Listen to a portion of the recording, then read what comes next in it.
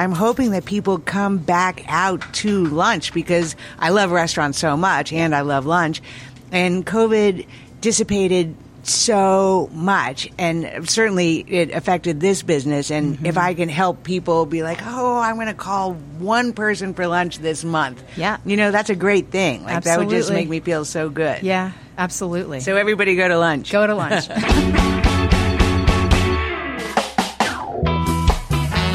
Welcome to Lunch with Shelley, the podcast featuring conversations with colleagues, friends, family, business leaders. At lunch, here's Shelley. Hello and welcome to a summer lunch at the ever-fabulous Et Voila restaurant.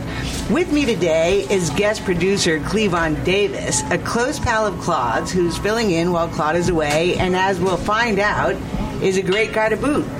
And our special lunch guest today is the awesome Lisa Camuso Miller, a fellow PR professional, a fellow podcaster, and a great, great person. This is going to be a really fun lunch, and I thank the two of you so much for being here in person, and thanks to all of our listeners for tuning in. I am really excited to introduce Lisa today since dining with her embodies so much about what I love about lunch. She is, as mentioned, a fellow PR professional, so she's an excellent person to network with. She's a fellow podcaster, so again, we can network and share useful information and lessons learned together. And while we already know each other pretty well over the years through tons of mutual friends, today gives us the chance to get to know each other even better and to deepen an already fun relationship, which are all the things that I truly believe lunch is perfect for.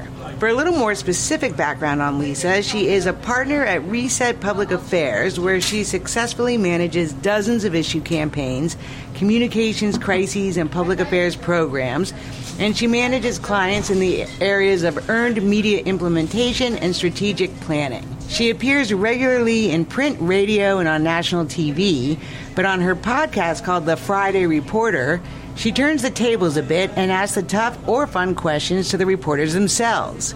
It's a genius idea and a fabulous podcast, and we'll definitely want to talk more about the podcast, how she started it, and more. She's a Jersey girl, a mom, wife, daughter, sibling, etc. And since we have 81 mutual connections on LinkedIn alone, it's about time we got to know each other even more. So without further ado, welcome to the podcast, Lisa Camuso Miller, and let's have lunch. It is so fun to be here. It is so exciting to have you here. What's so fun is that I think this is the first podcast I've ever done that wasn't my own. Oh, really? Yes. Well, yours was the second or third one that I've ever done that wasn't my own, and I had a ball doing yours. That was so fun. I started out with the concept to talk to reporters, like you said in your intro.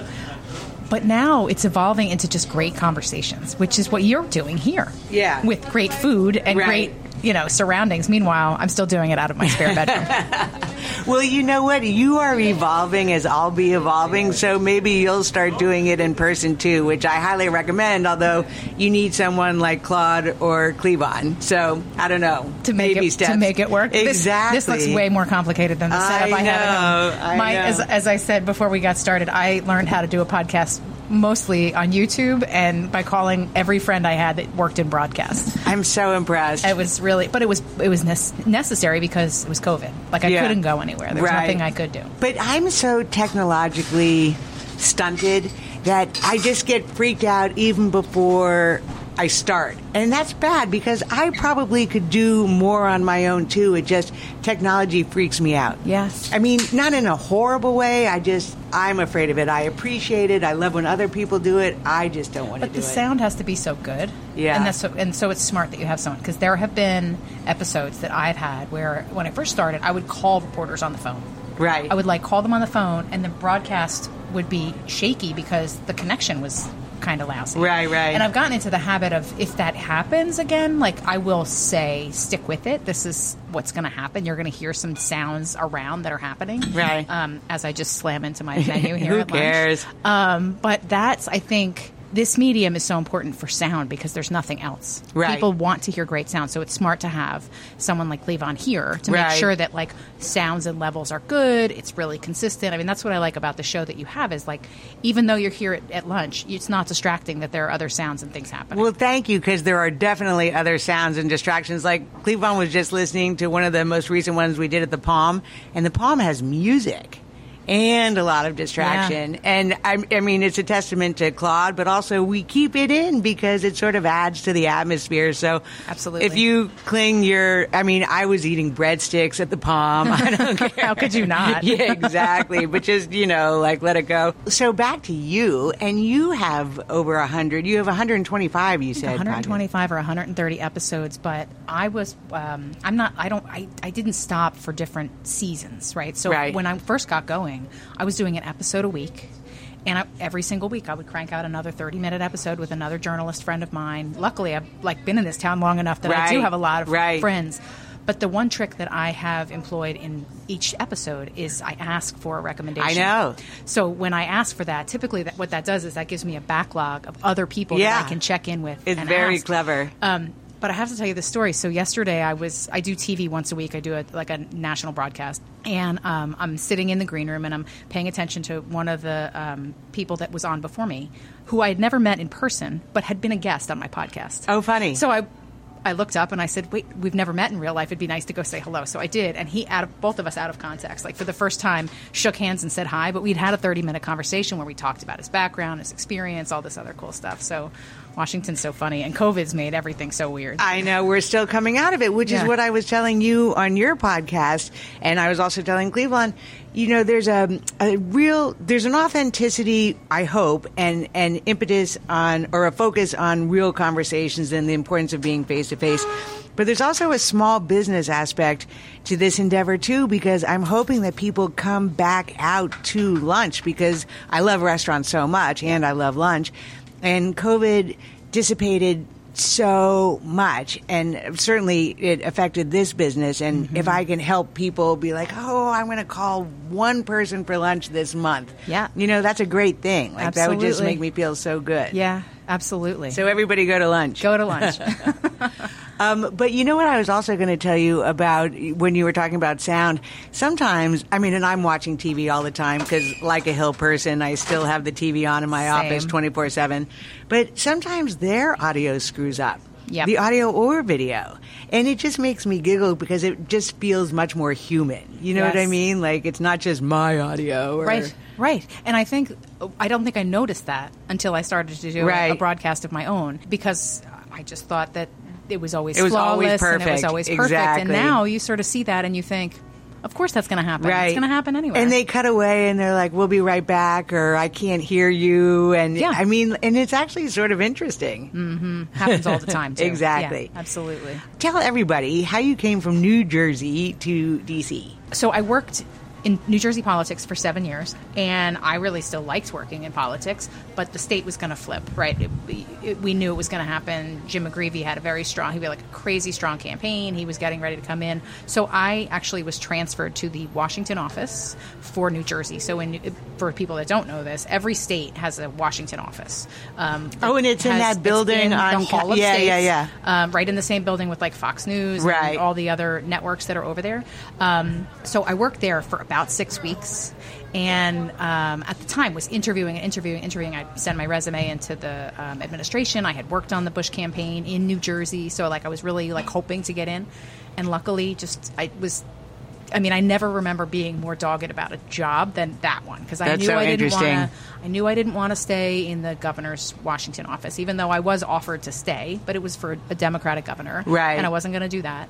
So sure enough, I ended up in the Bush administration. I was there for 3 years. I worked in the White House liaison office at first. Who was running that? Lori Rad. Remember Lori Rad? I don't. Yeah, she was there, and she had gone on to then she went to White House Political, and then she went to the RNC. She's a lifelong friend, amazing. So she and I worked together for a year, and then you'll remember that Trent Lott had decided to leave the Hill. Right. And Ron Bonjean was his comms director. Right. And so Ron came over and went through the process in the White House liaison office. And when he was getting ready to take the job to be the head of communication, the head of public affairs for Secretary Evans, he was like, well, I need a deputy. and he asked the White House Liaison's Office for communication resumes. And my background is in communication, but I was willing to willing to like open the curtains if that's what it meant. Right. Like, just have a job, like a real job in the Bush administration. So I did that. And I was like working on Ron's paperwork, and he was like, wait, this is the same woman that's working in the White House Liaison Office that just processed my paperwork. And they said, yeah, she has a background in communications, actually. And he was like, then that's who I want to hire. Oh, great. Because we had such a good rapport. So then, I mean, I worked for Ron for 2 years there, and then he went back to the Hill, and he was the head of comms for the Speaker. Yeah. So I went to work for him. And then the rest is history. So I've been here for 22 years. And do you have a favorite job? Or, I mean, were they all like... They were all so different, Shelley. I mean, I loved working for Secretary Evans. He was one of the coolest guys. And, like, everyone that worked at in the Commerce Department was, like, one great human after another. Like, just a great group of people from everywhere. I'd never known more people. I mean, I'd only ever been in New Jersey. I worked there. I lived there. I mean, I was almost 30 years old, and then I moved to Washington. And I was like...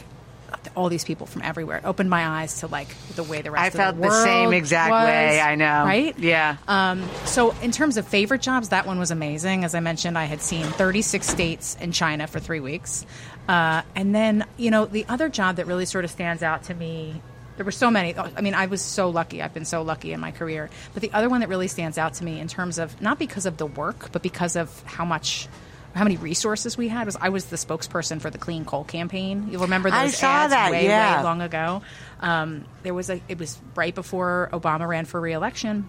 It was a huge effort. I mean, it was like over $30 million campaign. So we were flush with cash. Like there was never, because every project you and I work on for clients is like, we only have this much there's a budget. Money. I know. You have to really work within the confines of that small budget. Right. We had a lot of resources, and it was remarkable. But then, of course, the campaign didn't go well. I mean, obviously, more and more restrictions on the coal industry. The industry itself had to figure out other ways to, like, either reinvent themselves or do other things. So the campaign really sort of has become, very, very small. There's still a little bit of a presence here, but not like it was when I was there. I feel like it's about to be resuscitated, though, because the issue of clean energy is a huge one again. Mm-hmm. And this administration has taken a very different tack. And I think that there's a counterbalance that's resurging again. Yes, I think that there is. Yeah. Not so much for the coal industry itself, but I read yesterday, like even the biggest oil and natural gas companies are looking for ways to do better, right? Precisely. So that's what I was really referencing, like more natural gas. Yeah, it's amazing. So, but those campaigns that are well funded are fun to work on because you're not they're like, how do we do this? You're not penny pinching. This is the resource that we have we can use. Great, let's do that. We're going to fund Politico for this whole week, and then we're going to do this massive ad campaign, and we're going to hire 3 agencies. Yeah. Right. And that's what we had an agency for everything. It was amazing. You're listening to Lunch with Shelley. So, how many kids do you have? I have 2. That's what I thought. I have a 17-year-old son, and I have a 15-year-old daughter. And I am in the throes of the college application process. Oh, my gosh. But only for the 17-year-old. Only for the 17-year-old. But both of them are driving, right? The younger one has a permit, so I'm driving with her. Oh, my gosh. It just seems so tremendously unfair that you teach people how to drive when they're teenagers because they already know everything. And then you have to sit in the passenger seat and pretend like, yes, I know you know this. Oh, God. But I'm going to. Are you being facetious? Do you really think that they know it? No, God, no. So the oldest has a driver's license, right? And he's a pretty responsible dude. The good thing I think about driving as a teenager now is that if you are going to go out and have a good time with your friends, there are so many ways to get home. Yeah. Those options were not around. Plus, I think people are a little more open-minded or eyes open to it. Maybe like parents are saying, like, if that's going to happen. Of course, I don't condone it, but get an Uber and come home. Right. Or I will come we'd get like you. to have people at our house and everybody can Uber there or something like that. Yeah, our generation parents differnly. Yes. What about you? Do you have kids? No. I'm 25. You're kidding. Yeah, so I'm not there yet. Nowhere near there yet. There's no rush for that. Wow. Yeah. I did not get all the background on you. But 25, my God, you're a year younger than my son. Oh, yeah? Yeah. Yeah. That's so interesting. And do you drive? Yes. I as soon as I could get behind the wheel, I Isn't would. that so interesting? Yeah. But there are people. My son doesn't have his license. He does not have a license, no. And it's so common. I mean, I It don't is think common.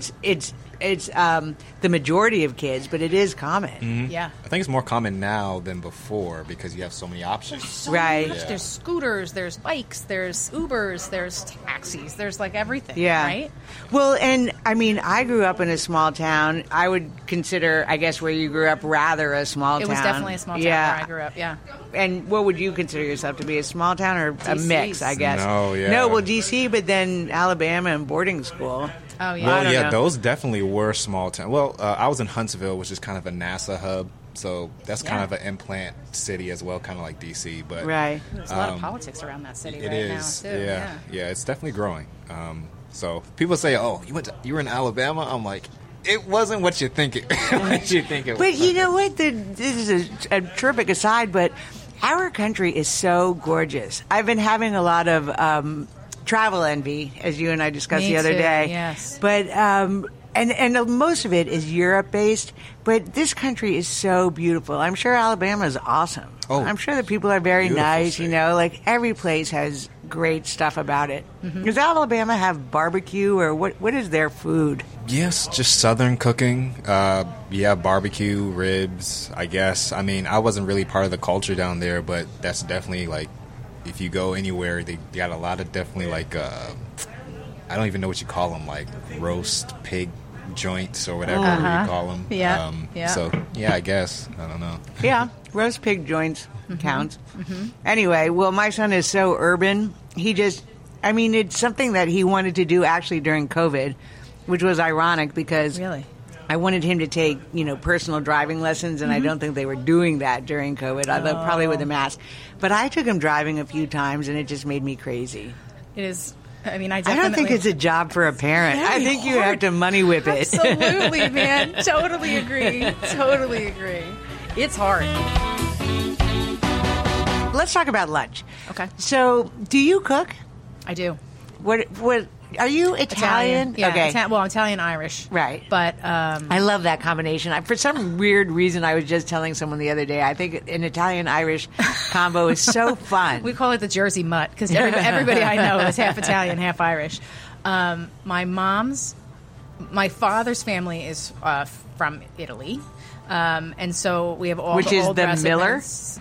No, my Camuso. Camuso. Right. My Okay, father's Miller is your Camuso. new My, name. yeah, my right, married right. name. Okay. So my father's family is from Tarazzi, which is not that far from Naples, so that sort of region. But have been here for my grandmother came over when she was 12. She lived to be 109. Oh, my How about goodness. that? Yeah. So we have all Was the she old ornery? family recipes. Oh, heck yeah. In fact, I'm going to put a pin in my story about my cooking for 1 second. I remember because in New Jersey, not everywhere they teach you how to speak Italian. You can take Spanish, you could take French, you could take German. In New Jersey, inevitably, I took Italian for 4 years. That's fantastic. And then I took Italian for 3 more years in college. By the way, I can only find the bathroom and then curse you out. I was going to say, say It's not- something cool. It's not very good. No, it's not Okay. that good. But my mom's father immigrated from Ireland, from Northern Ireland. He was a Catholic from Belfast. Crazy. But he was a cook. And he was a cook his whole life. And even at the end, and after he worked in diners and traditional staples, just beautiful American food. But when he retired from the restaurant, he started really cooking gourmet, beautiful gourmet food. So Oh, my goodness. my mother was a great cook. All her sisters are great cooks. And my dad has this great staple of beautiful family recipes. He also is a great cook. So growing up, cooking was a big Wow. part of, you would be going to breakfast and be talking about what was for lunch that Right, day. right. And at lunch we would be figuring out what we were going to have for dinner. Well, this is a horrible thing to ask. I have so many Irish friends, which is also sort of a stupid thing to say. But, what would be the best Irish meal that... When I was in Ireland, Yeah. the food surprised me. It's so farm fresh. I mean, talk about farm to table. Everything there is so farm fresh. No, recent, but what would be is it Irish stew? What's the most authentic Irish My mother made the meal? best corned beef and cabbage ever. Okay. The best. She would make my favorite My favorite mashed potato is called Colt Cannon, which is basically mashed potato with onion and kale in it. It's delicious. Wow. Delicious. I'm sure there's 19,000 pounds of butter, too, I'm sure. Right. But a lot of really And a pinch of salt. Yeah, and a little bit of salt. But I would say my mother was a great cook, and she cooked everything. So it wasn't just Irish cooking. It was everything. She made all kinds of great things. Because my grandfather loved to cook, like, French cooking. He loved Julia Child. So he had all her cookbooks and, like, made all these beautiful French... He used to make ice cream. I'll never forget it. Like, he used to make peach ice cream in the summer, like with fresh Jersey peaches. We even owned an ice cream maker at one point, but it was terrifically underutilized. But so your mother's father cooked for fancy restaurants in Northern Ireland, not like... No. He was always in America. He came over on the boat when he was 2. Oh, okay. Yeah, his sister was 4, he was a and chef his father here. was he was a cook. He had a small like luncheonette. And then the luncheonette closed, and he went and worked at a diner. So he made like traditional food. Oh, okay. And then when he cooked beautiful gourmet, it was for the family. So he used to he used to take us out to these amazing restaurants.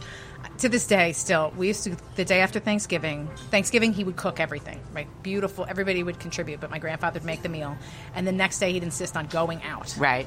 And we'd go to this beautiful restaurant, like not that far from where we were all staying together, like at one of my family's homes. And my grandfather would have me order like filet mignon and escargot because he wanted me to try new things and do things. So that sounds like a great meal. It was a great meal. Yeah. But a couple years into it, my aunt and uncle were in town from Maryland, and we were, getting together, and we were on our way out to this fancy dinner we do the day after Thanksgiving. And me, at like 7 years old, looked at the waitress and said, "I'll have the escargot and the filet mignon." And my great uncle said, "I can't wait to meet the guy that marries this girl."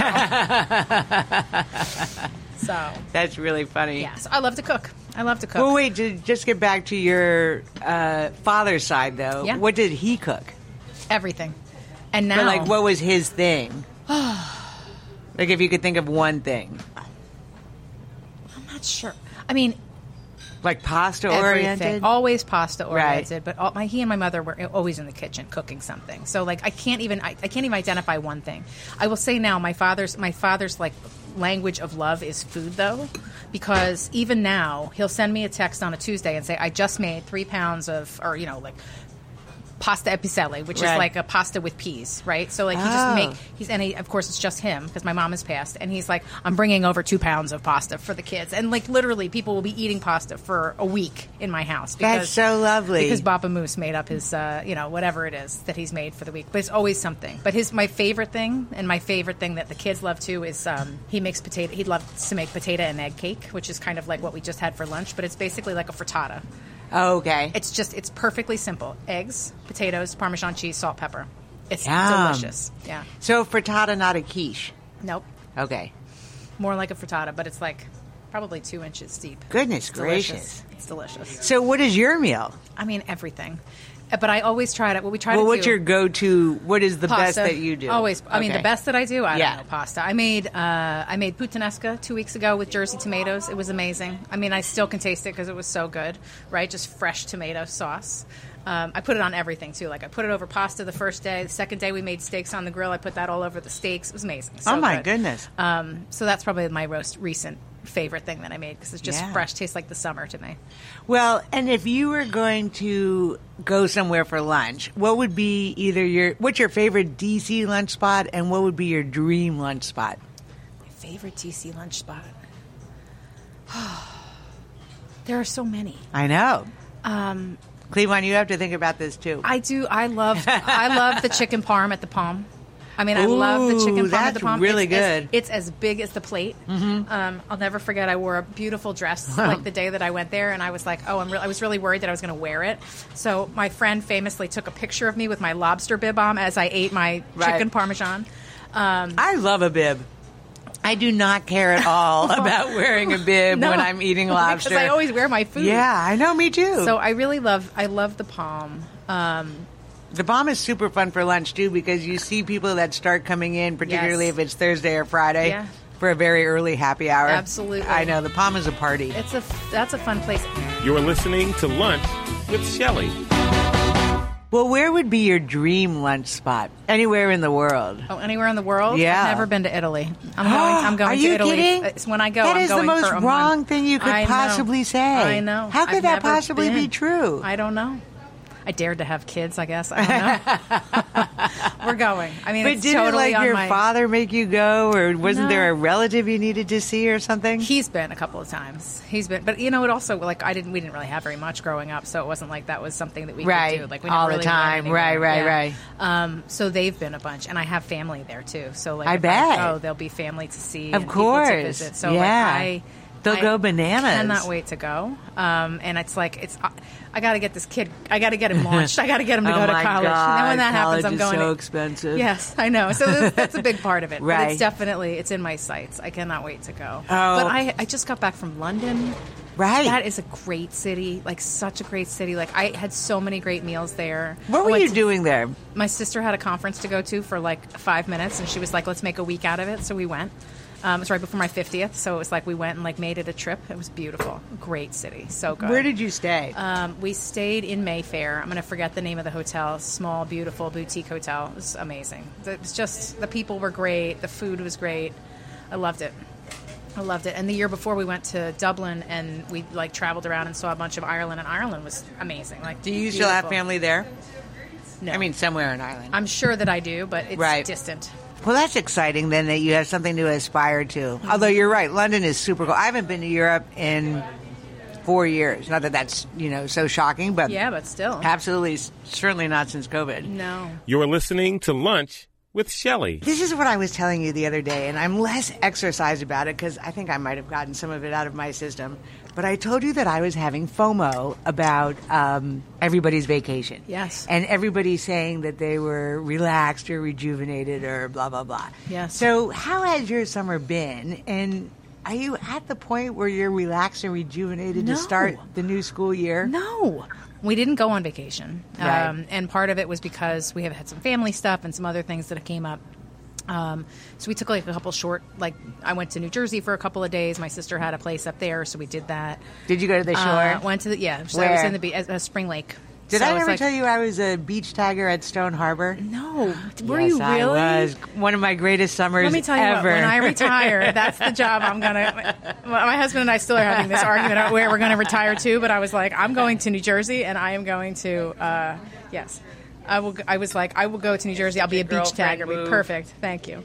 I don't feel rested and relaxed, but you know what? Everybody I talk to is feeling the same way. Even though, there are some people that are saying that they're making themselves be bored for August, like trying not to check email, trying not to be on, social media, trying not to do that because they need to be refreshed and ready for the fall. I don't feel that way, but I feel like the news is constantly kicking. Right. Because you and I both have the TV on all Right. the time, I feel like it has sapped my energy completely. I feel tired. I'm really tired, and a lot of people I talk to are tired. I'm exhausted. Yeah. I've been exhausted this week. I've been exhausted since I got back from Florida, which is crazy. And I don't know exactly what it is, but the notion of how to get refreshed is really top of mind. The last conversation I had with Claude, which I loved so much, was the notion of self-care, which is not terribly distant from this idea. Yeah. But Claude had really great ideas about self-care. One of his best ones, I thought, from the last episode was that what he does is he'll take a whole week and say no to things that he doesn't want to do. Really? It's one of the best answers I've heard of anyone say. I love that. I know. It's genius. I love that. Do you know him that very well? Yeah. I think that is like the greatest, because most people say, get a massage, get a pedicure, walk in the woods, all of these things that I do. But Yep. saying no, actually, so the notion of self-care is really personal, or it should be personalized. Like, self-care to me could be watching Sex and the City in the middle of the day. Mm-hmm. Like, that's a luxury for me that I don't get, but it's different for different people. Yeah. So anyway, I love that answer. But now my new question, which is a cousin of the first question, is how do you revitalize yourself or generate creative thoughts? Like, do you have any thoughts on that? Any suggestions? So I fall in and out of practice, but I do definitely try to meditate. Do you? I do. Oh my God, I want to do an episode on meditating. I fall in and out of practice. Like I will be on a track and I'll be 20 days in a row. That's fantastic. Like, just 5-10 minutes a day, like nothing really remarkable or different. But it does, I think, quiet my mind. And I haven't done it in probably 2 months. So maybe this is my reminder to myself to get back to meditating. Because I do think that for me, even just 5 minutes in the morning or 5 minutes before I go to bed at night, it definitely unloads. Like, it definitely, like, takes some of the weight of all the stuff that's, like, running around in my head and lets it go.